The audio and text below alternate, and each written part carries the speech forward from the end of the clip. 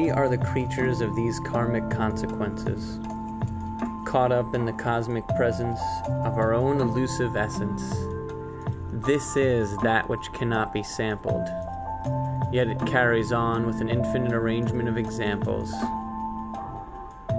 Still we draw from what we see, even though most of what we learn comes from what we don't.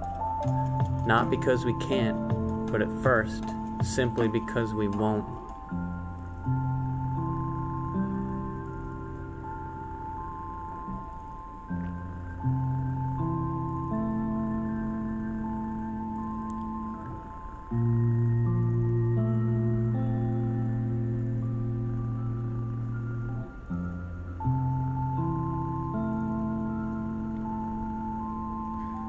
Eventually, to be sought out by the philosophers of another philosophy, inevitably to be fought for by the warriors of another possibility.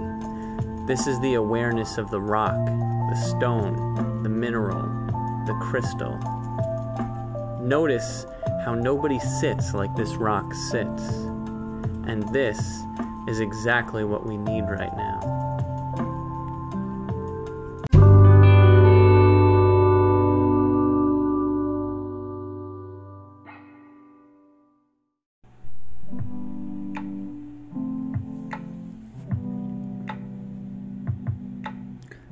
The automatic atomic animation of a natural aspiration to become one with a subtle movement towards a central dharmic desire is waiting to be worked for by the hands of something within us that exists harmonically all around us and throughout the entire universe.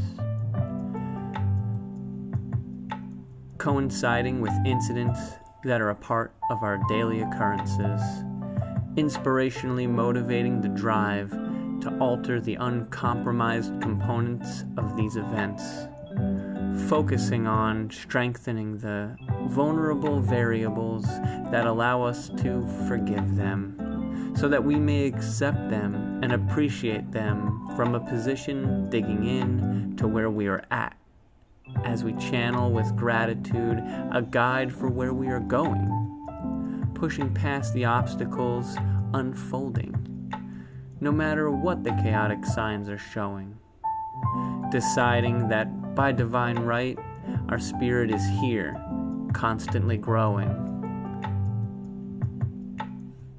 In honor of the discipline that it took to behold that which is all-knowing.